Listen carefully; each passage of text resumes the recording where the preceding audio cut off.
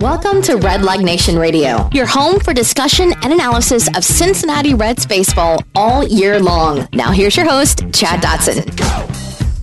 Hello everyone, welcome back to Red Leg Nation Radio, the world's most dangerous podcast. This is episode number 232. Joining me again today, your friend and mine, the inimitable Jason Linden. How are you today, Jason? I am fabulous, Chad. Fabulous, that's good. Yes. Why would you be fabulous?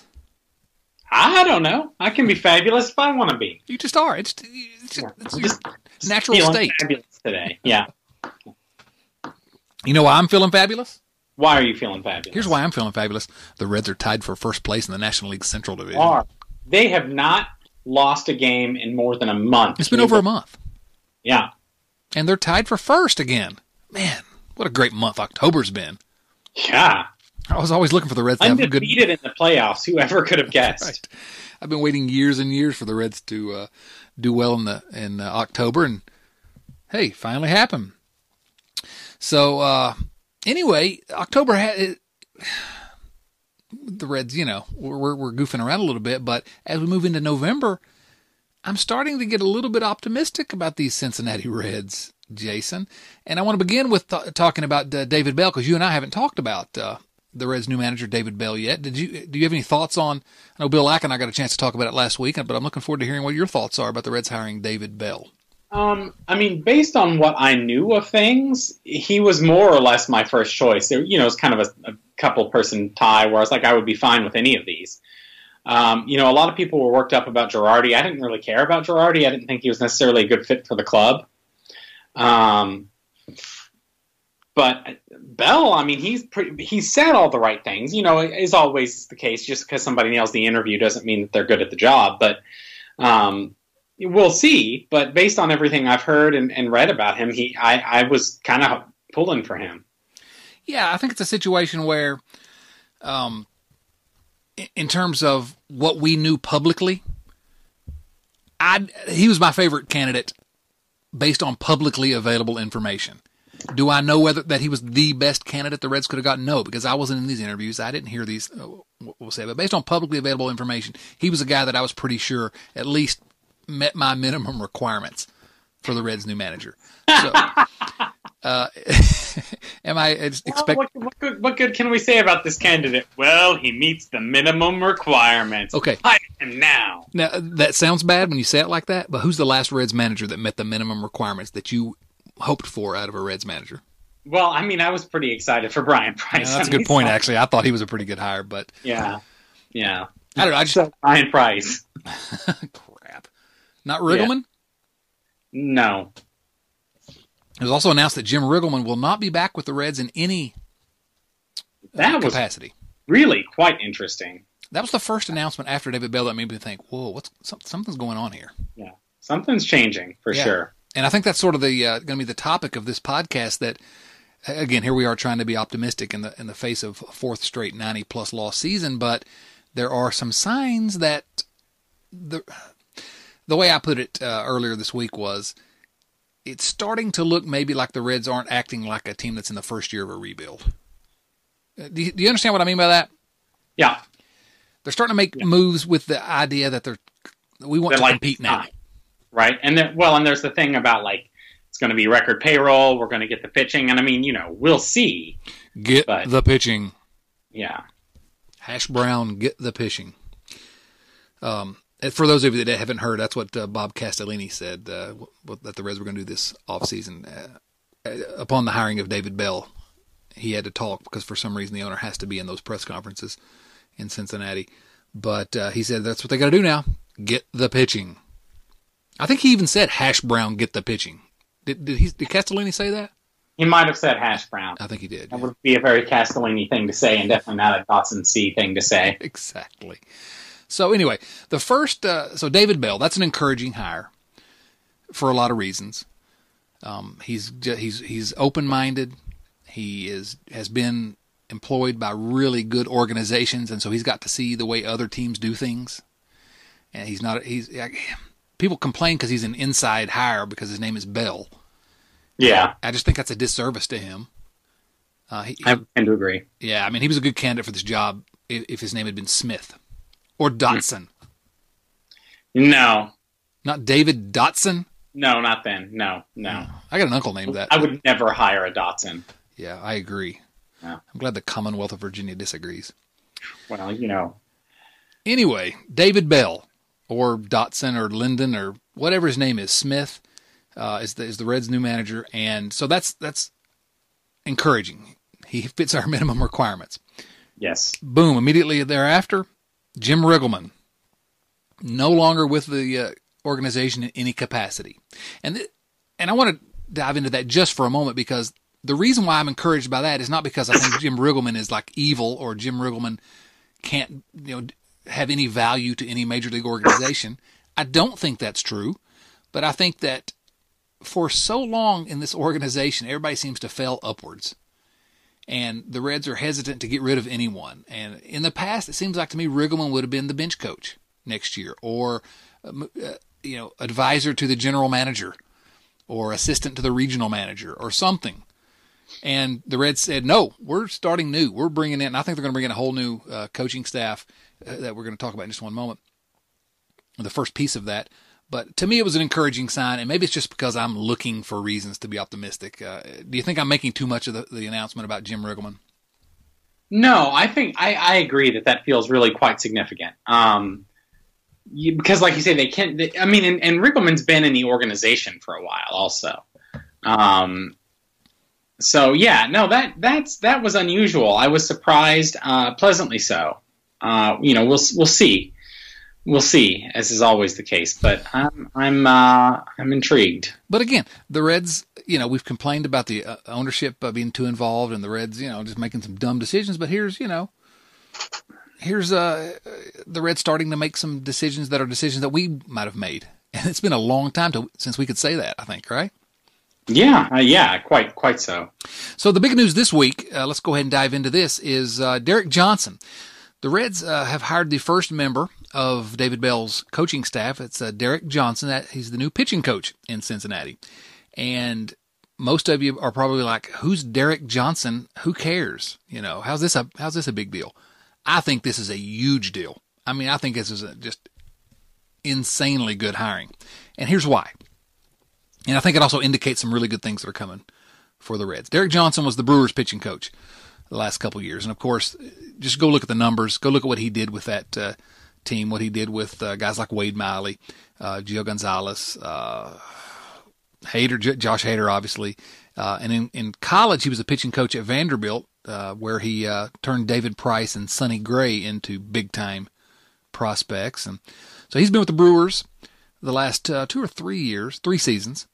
The 3 seasons before that, he was the Chicago Cubs minor league pitching coordinator. And he's just everyone. There's no one that has a bad thing to say about him. He's very highly regarded within baseball. And how we know this is the Brewers desperately wanted to keep him.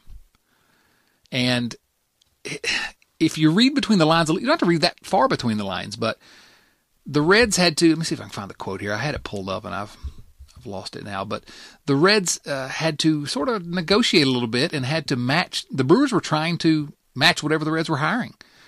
The Brewers spent 3 days trying to convince him to stay and upping their ante.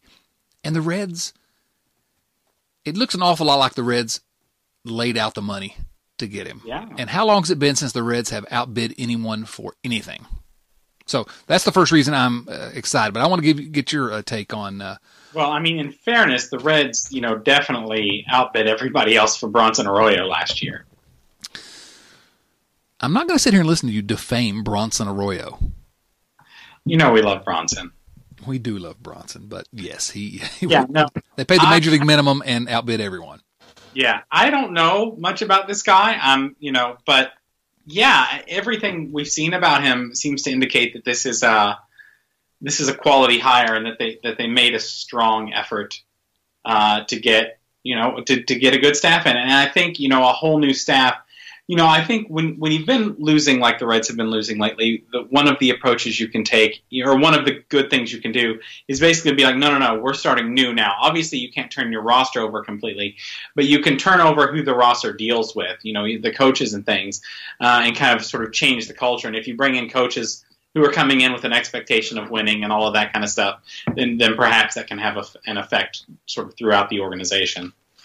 Yeah, no, I mean, I just think in terms of being able to attract free agents, this can't hurt. But the rumors are, number one, that the Reds outbid the Brewers by a significant margin. Here it is. David Stearns, the general manager for the Brewers, who's a bright general manager, I mean, really one of the up-and-coming stars in baseball. He's like 14 years old, I think. And so, it's pretty good to be a Major League GM at that age. Better than either of us are doing. Yeah, really. Tell me about it. But anyway, he said that they had extensive negotiations with Johnson over the past week because we wanted to retain him. And the rumors, I guess they are, the Reds seriously outbid them. But also, there's some talk that maybe the Reds are going to hand over. They paid him so much because they're going to hand over control of pitching in the entire organization to him, in terms of everybody's going to be following his plan all throughout the organizations. And Dick Williams has talked about the Reds having a more consistent message throughout the organization. So maybe it's just like pitching coach plus or something. But I don't know. I just think the Reds go outside the organization for a manager. They go outside the organization for a pitching coach. They get the best available manager, I believe, or at least they believe he is. And they get the best available pitching coach and go and outbid a division rival for him. And those are things we've never seen the Reds do. Well, at least not in 2 decades. It's been a while for sure. Yeah, it's nice to see. Yes, now if they can outbid some other teams for starting pitching, it's going to be much more important. And and this is not where it needs to stop. But it's a good start, I guess, and it's encouraging because we were hopeful the Reds would do this. Yes, I fully agree. I'm excited, and it's it's inevitable, right? The off season happens, and all of a sudden you're like, yeah, this seems okay. So hopefully it actually is, but yeah. Yeah, maybe it's just me looking for reasons. No, I'm right there with you. I'm not. I'm not throwing you like out there. No. I'm right there with you. I'm like, yeah, baseball, the Reds, 2019. Let's go. Yeah. Well, it's a 180-degree turn from where we were last offseason, because you and I were both last offseason. We were sort of like, the Reds need to go all in right now. They can turn the corner if they will just try this winter. And all they did was sign 2 relief pitchers. Yeah. And 2 relief pitchers who turned out to be pretty good, but we thought they should go all in like this last year. And I still think that. Yes, absolutely. Yeah. But they have to do it this year. And we don't know they're going all in. But their owner says they're going to get the pitching. Hash Brown, get the pitching. I mean, we have heard payroll talk and player acquisition talk publicly that has not been heard before. Yeah, absolutely. That's new. Like some of the Castellini stuff, those quotes are new. And I don't know this, but it seems to me that a lot of stuff came out kind of toward the end of the season, and I wonder if he finally kind of just felt the pressure where everybody was pretty unhappy with how he was handling things, and I'm wondering if what we're seeing here is him basically saying to the baseball ops guys, go for it. It kind of seems like that because these hirings have the baseball ops guys' fingerprints all over them. I think you're right about that. And how long has it been since we could point to any kind of transaction and say... outside of the draft, it's been a while since something's happened that didn't look like it had Castellini's fingerprints on it. Yeah. I mean, you and I have been pretty optimistic, and we thought the Reds had a chance to turn the corner for a while now, a year and a half probably. But the reason that we got sort of downtrodden during the middle of this season and all the way through the end, and I don't want to go back and listen to any of those podcasts because it was pretty brutal for a while, but the reason was we couldn't see the baseball ops guys' fingerprints on any decision that was being made. Or if their fingerprints were on these decisions, then woof, we need new baseball ops guys.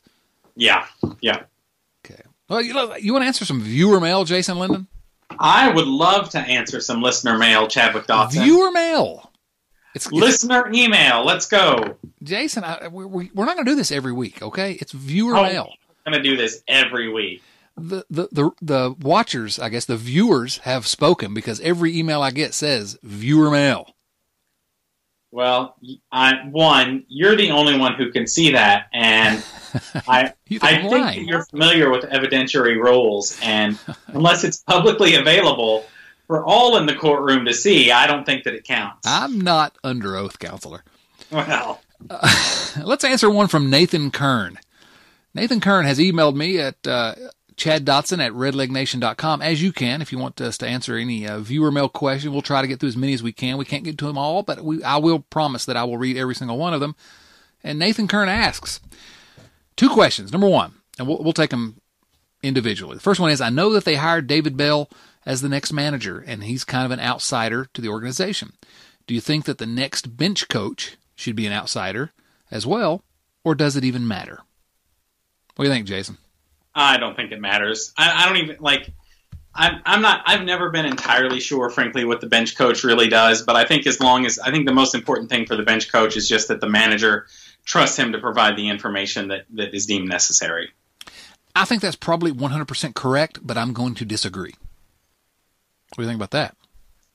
All right, bring it. I think that the bench coach, just like the pitching coach, should come from outside the organization, not necessarily because it just has to be outside the organization, that no one within the Reds organization is any good. I just think there's 2 reasons. Number 1, from a public perception standpoint, this offseason the Reds need to have, because, I mean, look, attendance is through the floor. They've got to show us a serious break from the way they've done things in the past. So if you're bringing back guys that have already been here in this organization, they're the guys that have helped lead the Reds to a garbage half century or half decade, century too. Really, we're getting close to that point.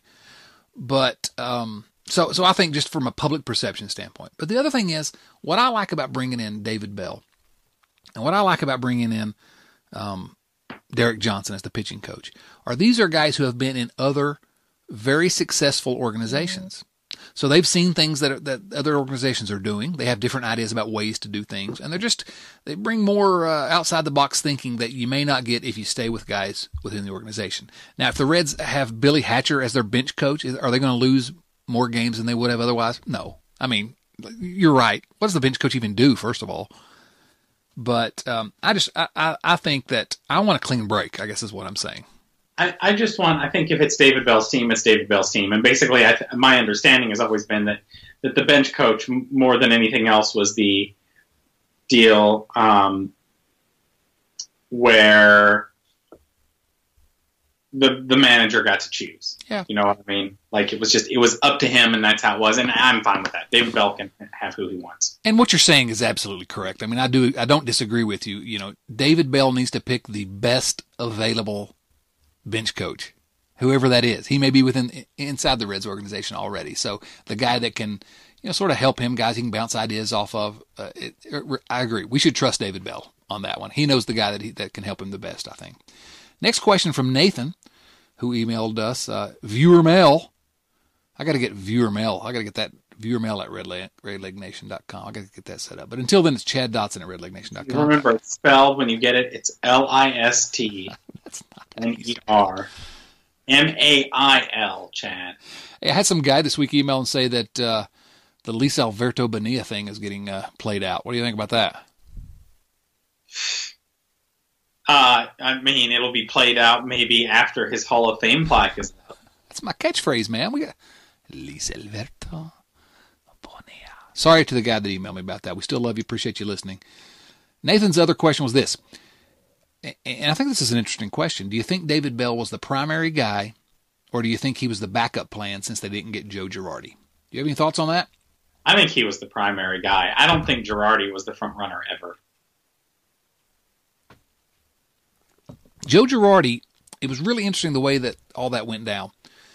Girardi announced that he was pulling out of the competition for Reds manager. And when I see that, and if you look at like college coaches and just everywhere, this is a thing. When someone knows they're not getting it, the team will let them announce they're withdrawing their name from consideration. Yeah. To help him save face. Here he had 2 interviews, though. It was really strange, and the timing of it was really strange. But I think David Bell's probably probably the number one choice as well. I think I agree with you on that. Yeah, I think so too. I mean, I just still, people are real excited about Joe Girardi, but Joe Girardi basically spent 10 years managing the Yankees to kind of okay records with an astronomical payroll. It's not like he worked magic. Yeah, right. Yeah, he was with the Yankees. He wasn't like, Joe Madden getting the Devil Rays to winning with like duct tape and a 2x4. No, the Yankees were fine. They didn't make the playoffs all that often, frankly, under his tenure. So I don't know what the big deal is about Joe Girardi, except that he played for the Yankees, so people get all excited when they hear his name. Yeah. He worked for the Yankees, I should say. I will say that I have, I hesitate to say this, but some friends who are Yankees fans and who are also fairly open-minded when it comes to analytics and sabermetrics and all the newfangled jargon. And they say that they felt like Girardi was very open-minded with all that stuff. But now the rumor was he had trouble communicating with some of his guys. So, I don't know. Yeah. Who knows? To my mind, David Bell probably was the number one choice. And I don't know if he was actually the best choice because I think he was probably the number one choice that baseball ops thought they could get by Bob Castellini. Because Castellini was fired up about the fact that it's a Cincinnati kid whose father and grandfather played for the Reds. Maybe, but if so, cool, because he seems like a pretty good deal to me. Yeah, I got no problem with it. I'm not suggesting that. I think he was the number one candidate because of that reason. I think that probably did bump him up a little bit, but I think he was a legitimate number one candidate just on his own merits. Again, I don't want to, do a disservice to David Bell. I'm happy that he's the Reds manager, and yes, I was happy that Brian Price got hired. Yeah. So take it. Sometimes we're wrong about things. Take it with a grain of salt. So again, I mean, frankly, we've been kind of hard on Brian Price here, but I don't know that anybody could have won with the rosters that he was handed. Well, there are two sides to that coin. Brian Price was not the open-minded guy that we were sort of promised and that he hinted he would be early on, but Sparky Anderson wasn't going to win with those rosters. So how do we even know? How do we know what Brian Price was? I'm not sure we do. And he's probably a really good pitching coach, and I hear he's getting some interest now as a pitching coach with other organizations, and I hope he lands on his feet. Yeah. He can drop a bunch of F-bombs at some other beat writer. And may. We'll see. And he may. That's right. How does that help the Reds? Yeah. Okay, let's go to another question from our old buddy John Juan. Viewer mail question. Actually, John says viewer/listener mail question. Oh, yes. He's not taking a stand on this one. I knew you were being forthcoming with the evidence, Chad. John, you need to be a little bit, you need to take a stand on one way or the other. I admire it, John. I admire your boldness in flouting Chadwick's authority. Oh, my goodness. Take it to the appellate court, man. I recently heard an interesting idea on the radio, says John. With more and more managers simply being proxies for the GM front office to impugn their philosophies, do you see a day where the GM and manager are merged, like in basketball with Greg Popovich and Doc Rivers? Also like Philadelphia 76ers' Brett Brown for the last 6 months or so until they hired a former player as general manager. Would this be beneficial? So what do you think about that? A day where the GM and manager are merged? I don't know. Maybe. I don't really see baseball going that way. If for no other reason than I feel like we're getting a lot of like advanced degrees in the front office right now. Yeah, the MIT guys. Yeah, which former players tend to not have. Right. I could imagine it. I mean, it's not unimaginable, but I think it would have to be a fairly special case. I'd be very surprised. I think you're right. I think there's so much that goes into being a baseball general manager. In basketball, you've got your 12 guys. You've got a couple guys like on a two-way contract. You got some other guys playing in the G League. With baseball, you've got an entire organization that you've got to manage. And you got other guys to help you with the minor leagues and all that. But I just think the GM's job, it's gone the opposite direction. The Reds have Dick Williams as president of baseball operations, Nick Krall as general manager, and they're both sort of doing the job that the general manager used to do. Mm-hmm. And so, I think it'd be very difficult. And what you point out as well, which is that you get these MIT guys now, you also kind of need, and I think the Reds, that's why the Reds sought out a guy like David Bell, you kind of need a guy that can communicate to the players. Yeah. That can bridge that gap. And I'm just not sure, that a GM type. It would take a really special case, I think, for it to happen. It would. Like Phil Goslin, who went to the University of Virginia. Very highly educated. He could probably do it. Sorry. College basketball season. Virginia's going to make it to the round of 32 this year. I'm giving you an opportunity to mock. I was trying to stay silent as long as I could and just let you string yourself out there. I'm giving you an opportunity to mock my school for losing as the number one seed. I don't think I think that was one of those cases where I think everybody was filling the blanks in pretty well on their own. They're ranked number 5 in the country to start the season. Yeah, well, what were they ranked last year? All I care about is that they don't get a number 1 seed this year. I want them to be like a 3 seed. That's fine. Anyway, my college basketball podcast will post tomorrow. No, I don't really have a college basketball podcast. We got another question, though, about the pitching coach. And, look, it's actually from Nathan Kern again.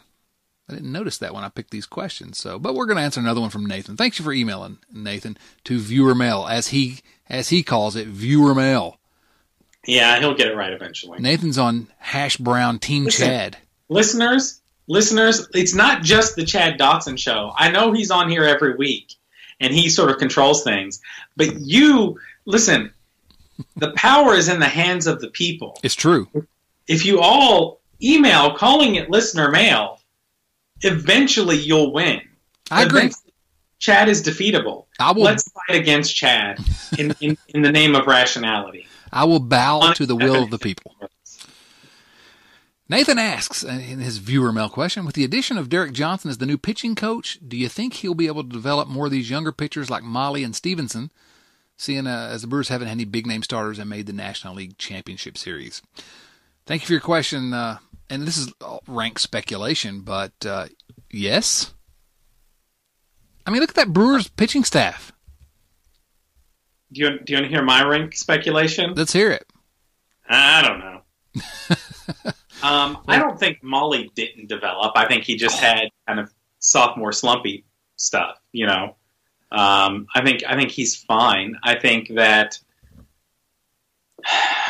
to some extent, also, players are responsible for their own selves. What? True, but maybe the Reds have not facilitated those guys. It's Although, possible. Let me circle back. I agree. You're absolutely right. We can't put Tyler Mahle and Robert Stevenson in the same. Tyler Mahle's right on schedule. Yeah. I mean, he's one of the to me he's one of the victories of the development crew there with the Reds. I mean, he's going to be a valuable major league pitcher this year. I fully believe that. Yeah, I do too. But you look at that rotation or the staff there in Milwaukee. And it's not a gorgeous staff. With Miley and Gonzalez, Chacin, Chase Anderson, Jimmy Nelson. Jimmy Nelson. That sounds too much like Jimmy. Jimmy Haynes. Jimmy Haynes. I was blanking on Jimmy Haynes. Got a picture of Jimmy Haynes on the wall of my office, Jason. Do you really? I do, if you can believe it. It's a panoramic of the first pitch ever thrown at Great American Ballpark, which was thrown by the immortal Jimmy Haynes.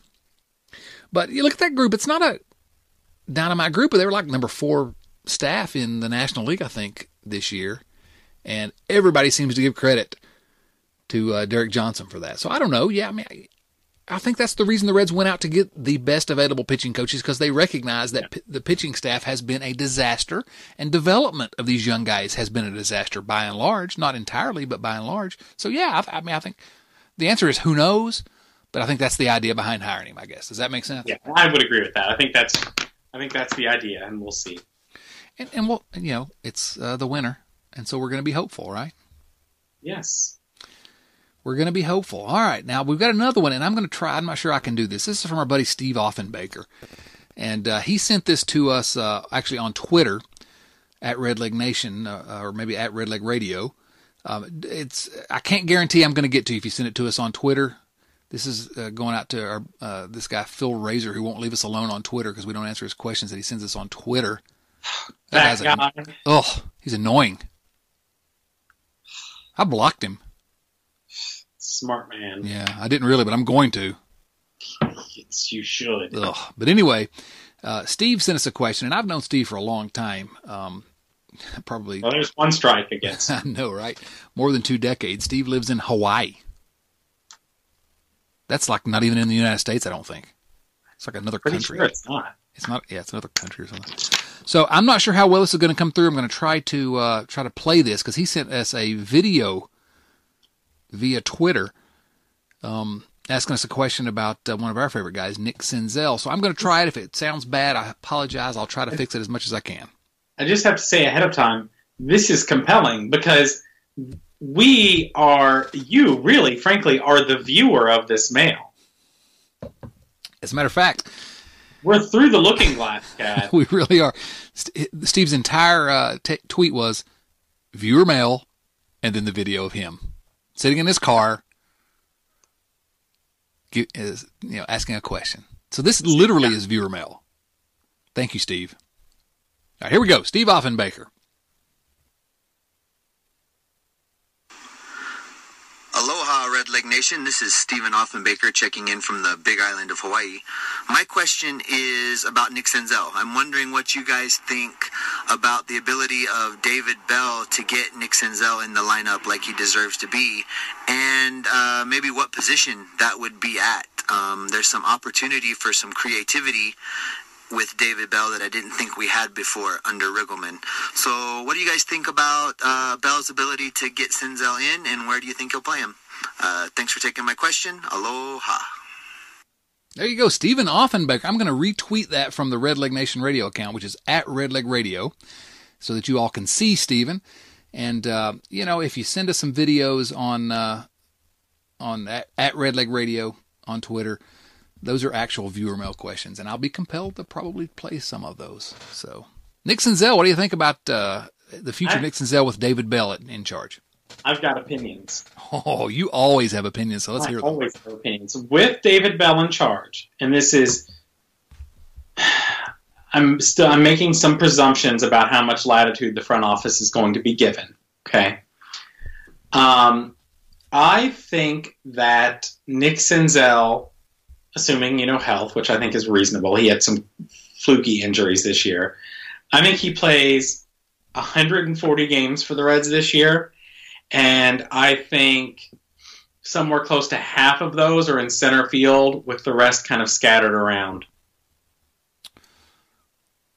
I like it. That's what I think. We're hearing things, we're hearing things recently that make it seem like, the Reds screwed up and he had to have another surgery, Senzel. They should have gotten it done months ago. But the talk we're hearing is that Senzel probably couldn't play shortstop. We had hoped that. You and I had almost a whole podcast dreaming about that. But the Reds kind of believe he can handle center field. It's a game changer. Yeah. So you think that's going to happen this year, even with him not having... I do. I mean, I think that he is for sure going to play. And so then the question is, if he is for sure going to play, where? And right now, as long as Scooter Gennett is on the team, the answer is center field. Center field, we love Billy Hamilton. But center field is probably the weakest position for the Reds right now, overall. Yeah, and so.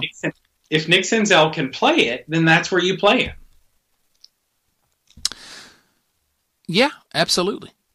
Absolutely. But here's what I see happening. The Reds are going to make my head hurt. I'm going to be so upset.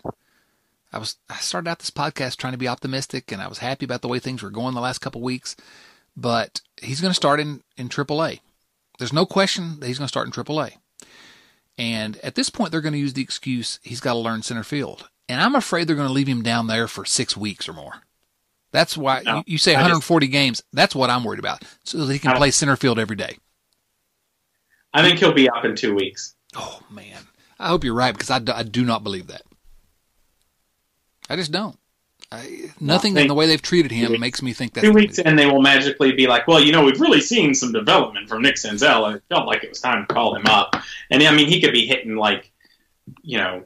084, and they'll have magically seen something, and he'll come up. Yeah, like with Acuna with the Braves this year. Was not really hitting that well in AAA, but he's ready all of a sudden. And you know what? He was ready.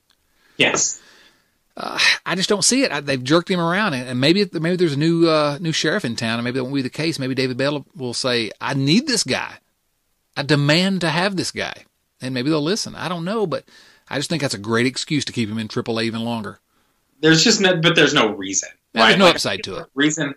I feel like the reason he stayed down as long as he did last year is because Bob Castellini was in love with Billy Hamilton, and when they weren't even talking about Senzel in center, but he was for sure in love with Scooter Gennett. And then if he can't play short and he can't play second, where does he play? He can't play third because there's an MVP candidate at third base. You're not moving Suarez. So he didn't have anywhere to play because Castellini wouldn't let them move Gennett. But I don't think that's going to be an issue this year. Yeah, maybe I'm just being too cynical. I'll concede that because of the way they treated him this year. He should have been here in April of 2018. He should have been in Cincinnati. Now, maybe he still gets hurt. Maybe he still misses the end of the year. Whatever, I don't know. But it should have happened in Cincinnati. There was no justification for keeping him down. And any justification that was given was ludicrous. I don't believe it. And I like Dick Williams a lot. I like Nick Krall. I have a higher opinion of those guys in the Reds front office than a lot of people do at this point. But they whiffed on that one. So I'm probably being cynical about the treatment of Nick Senzel. I expect they'll lose Nick Senzel in the Rule 5 draft at some point. They'll keep him down for another couple of years. And whoa, Chad, slow down. And the Cubs will grab him in the Rule 5 draft. Yeah, that's too far. Slow down. All right. Come back to us, Chad. Come back to us. I'm slowing down. There he goes again. All right. So, no, I mean, I think he's clearly going to be up soon, but I think they'll keep him down longer than ordinarily they would have. And, I've said I'm going to be seriously upset, and I am going to be upset if he's not on the opening day roster because he's one of the best 25 guys in this organization. Yeah.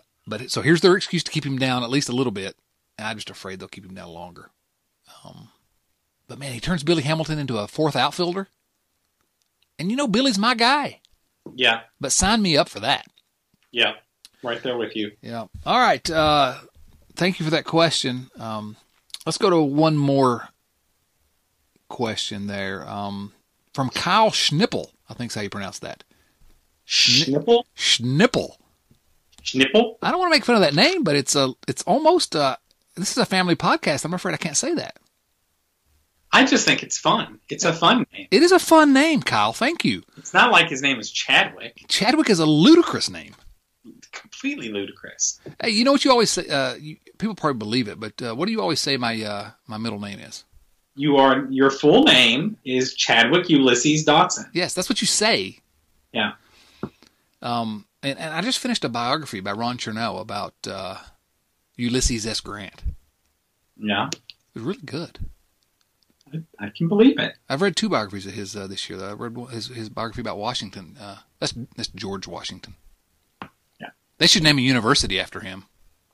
I went to a university named after him. That's so there we go. Yeah. Anyway, No. The Grant book was good. The Washington book was good. The email from Kyle Schnipple, pretty good too. All right, let's hear it. All right, and this is a sort of a difficult question for us to answer, and let's do the best we can.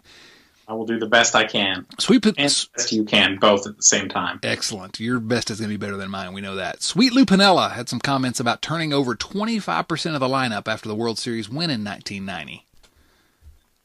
Who would you turn over from this year to next? So here's what Kyle's asking. Sweet Lou said, and I think he's probably right, you kind of got to keep churning the lineup to try to improve the team at all times. So, he talked about turning over 25% of the lineup after the World Series win in 1990. It's a little different, though, turning the lineup over from a world champion than it is turning it over from a dumpster fire team that lost like 700 games this year. Yeah. But it's an interesting question because the lineup is kind of the strength of this team. So who do you turn over? I still answer this question easy. I think you're going to say there's only one position to turn over. Nope. 2? 3. 3. In a perfect world, 3. That's 33% of the lineup. It is. And in a perfect world, you turn over Hamilton, and you turn over Schebler and you turn over Jeanette. Yeah, you're right. You're right. In a perfect world. Yeah. Because, Hamilton for obvious reasons, but Schebler and Jeanette are just such good candidates to flame out that you just, you don't. If you can find a better option, you take it in an ideal world. Well, those are the three spots where you really should be looking to upgrade. Yeah. And it's going to come off. I know how it is because we've been on that garbage website, twitter.com, far too often. It comes across as being he hates Scooter and he hates Schebler. And nothing could be further from the truth. I love those guys. I think they're both above average hitters. Chad hates Scooter. Hash Brown, Chad hates Scooter. At Dotson C. Tweet at him about it now. The next guy that tweets Hash Brown, Chad hates Scooter. The first guy that tweets that at me is getting blocked. The second guy is getting followed. I don't even know what that means, but hang on, I got a tweet so that you'll get blocked. Scooter Jeanette, yeah, right. In a perfect world, you try to upgrade there. He's going to be 29. His defense is lousy. Great bat. Don't mind having him, but you could upgrade there, possibly. Billy Hamilton, he's a comic book superhero, but he's Billy Hamilton, And Schebler is probably, I would say, an average player. Yeah.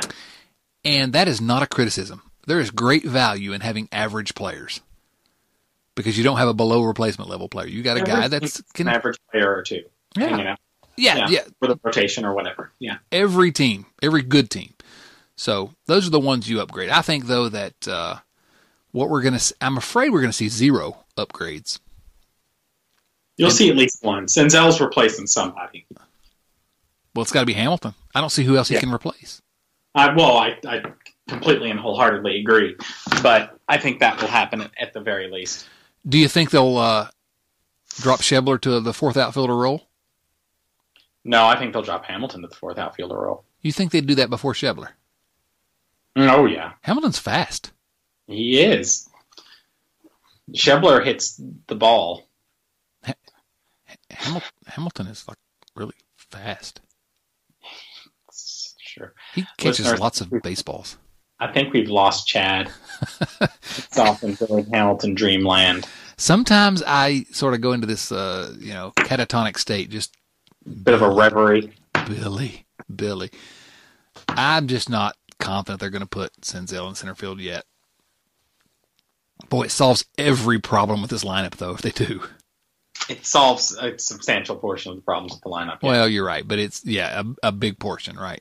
And then if you do that, really, I think you're okay turning over the pitching staff. You need to turn over, like 60% of the pitching staff. Yeah. Not 25%. But I think you can, if you put Senzel, install him in center field, and all of a sudden you go out and get the pitching. Get the pitching. I'm in. All right. Thank you for the viewer mail question. And let me just say, Kyle's subject here is viewer mail ! Listener mail. Kyle, buddy, you're on my side. Love you, buddy. Rebel with me, people. Rebel. Kyle is my favorite right now. All right. Jason, I want to... Listener mail. It's not listener mail. I don't know why you keep saying that. They're viewers. We need to get Paul Schaefer to give us a little bit of viewer mail intro music. Do you think I can get Paul Schaefer on the podcast? I mean, his old boss is from Indiana, so maybe. Ooh, that's true. Ball State University. Yeah. All right, whatever. So here's the question I want to ask you, Jason. Okay, ask me a question. Actually, I'm not going to ask you that question just yet. I want to circle back to Derek Johnson. Okay. I want to read you a paragraph that was published in the digital pages of redlegnation.com today. The digital pages of redlegnation.com. Yes. Fine website. Fine website. Love that website. Many good writers and also Chad.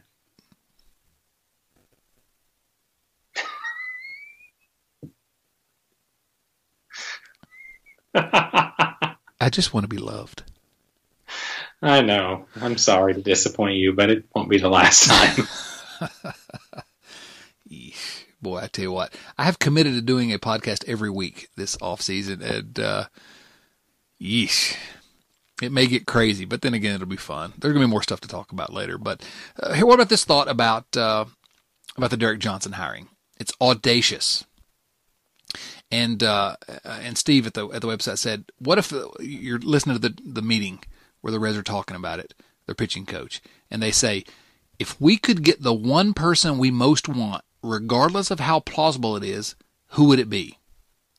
And there's a pretty good chance the answer to that question is Derek Johnson, the Reds' new pitching coach. And they went out and got the guy.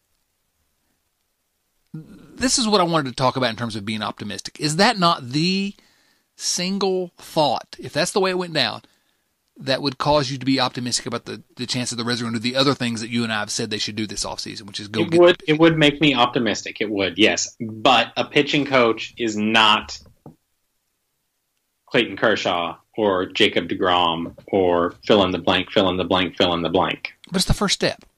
It is, yeah. But again, when they add a legit high-end starting pitcher, I'm on board. Yeah, no, I agree. I'm going to be hesitant until. They need to add 2 pitchers minimum, really. But if they, I assume those won't both come at the exact same time.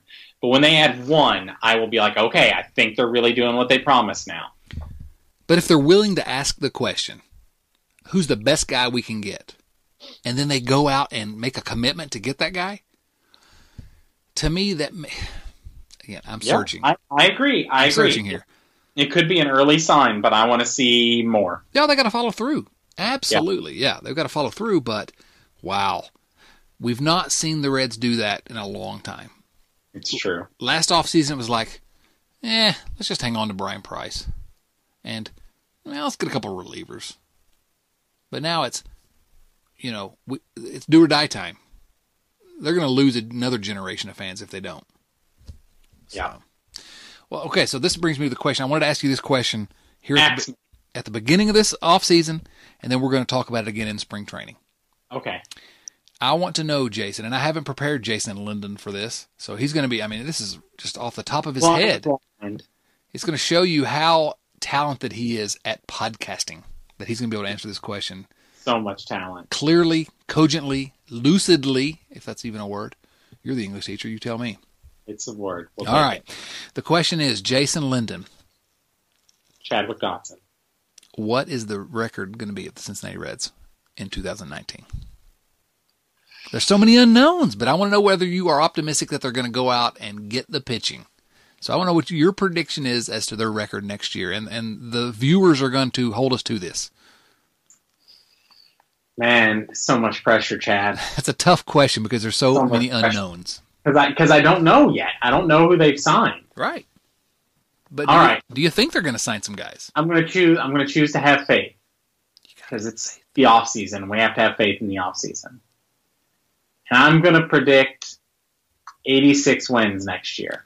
86 wins. That's a record of 86 and 76. That's what I'm saying. Because I'm good at math, I figured that out in my head. Very good. 86 and 76. Yeah. Wow. All right, I'll tell you where I'm going. Where are you going? I'm going with 80 and 82. 80 and 82. Oh, ye of little faith. That's quite a bit of faith. 82 losses? That's the fewest they've had in half a decade. So, listeners, I want you all to write that down. And I want you to call us to, hold our feet to the fire. Who's going to be right, Jason or me? What I'm concerned about is that it's another 94-loss season and we're both wrong. Man, I just can't see that happening. They can't let that happen again. Can they? No, they can't. Can you imagine what a dumpster fire it's going to be if the Reds lose 90 games again? Listen, I really just need them to win more than 3 of their first 21, if we're being honest. That's not asking a whole lot, is it? Podcast after that again. I can't do it.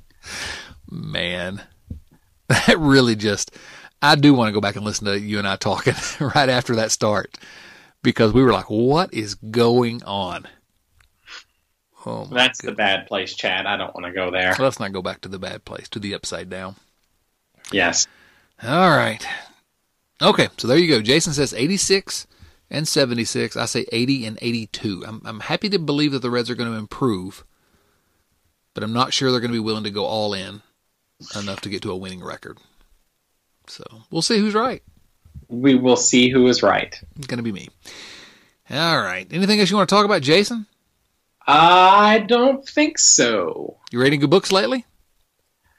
Well, I'm currently teaching Anna Karenina, so that's taking up most of my reading time. But Anna Karenina is a brilliant novel if anybody wants to devote a month or a month and a half to it. It is the greatest novel ever written. Jason, I'm going to tell you something that is sort of embarrassing to admit publicly. I've never read Anna Karenina. It's really not embarrassing to admit, Chad. I can't even shame you on that one. Most people haven't, but you should, because it really, you read it and you're thinking the whole time, oh, so this is the best book ever.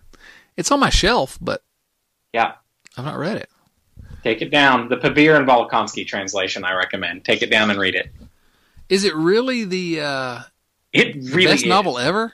And let me tell you something. I'm not the only one who thinks that. Like, Chekhov thought that. Faulkner thought it. I think Hemingway thought that. Like, Vladimir Nabokov, author of Lolita, thought that. It's a very well-regarded novel. Yeah. No, yeah. Go ahead. Really? It really is. It really is. It's huge, but all of it's necessary, and it's just entirely remarkable. You come out to the end of it, and I'm not even joking.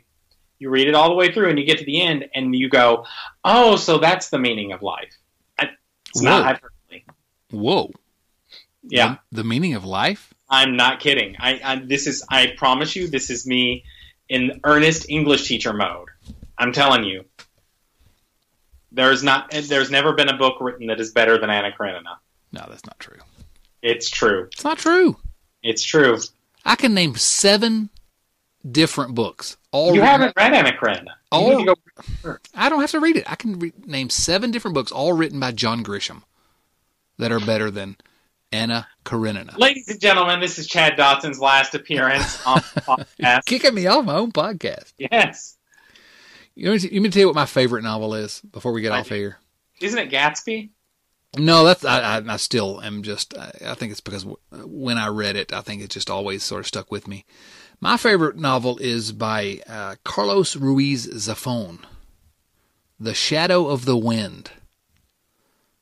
I've never heard of this book. Are you serious? I'm serious. You're like the book guy, and I go to you for my book recommendations. You just threw a curveball at me, and I swung and missed. This is a book. My brother, who's he considers himself a literary genius, and he's way more impressive than me. But he likes 100 Years of Solitude. But that's a great one too. I'm reading that now. But The Shadow of the Wind, 2001 novel, and I'm telling you, Jason, I'm a little surprised that you haven't read this one. Well, I will add it to the list, and in fact, I will do something that I rarely do when I say I will add it to the list. I will actually add it to the list and place it near the top. Thank you. It is believed to have sold 15 million copies worldwide, I'm reading right now. Really? One of the best-selling books of all time. Ha! I read this book because my brother recommended it, and I thought, well, whatever. And I got it on my Kindle, and I started to get into it, and I thought, oh, what is this I'm reading? It was like, it just was life-changing. And by the time I got to the end, I wanted another 1,000 pages. Wow.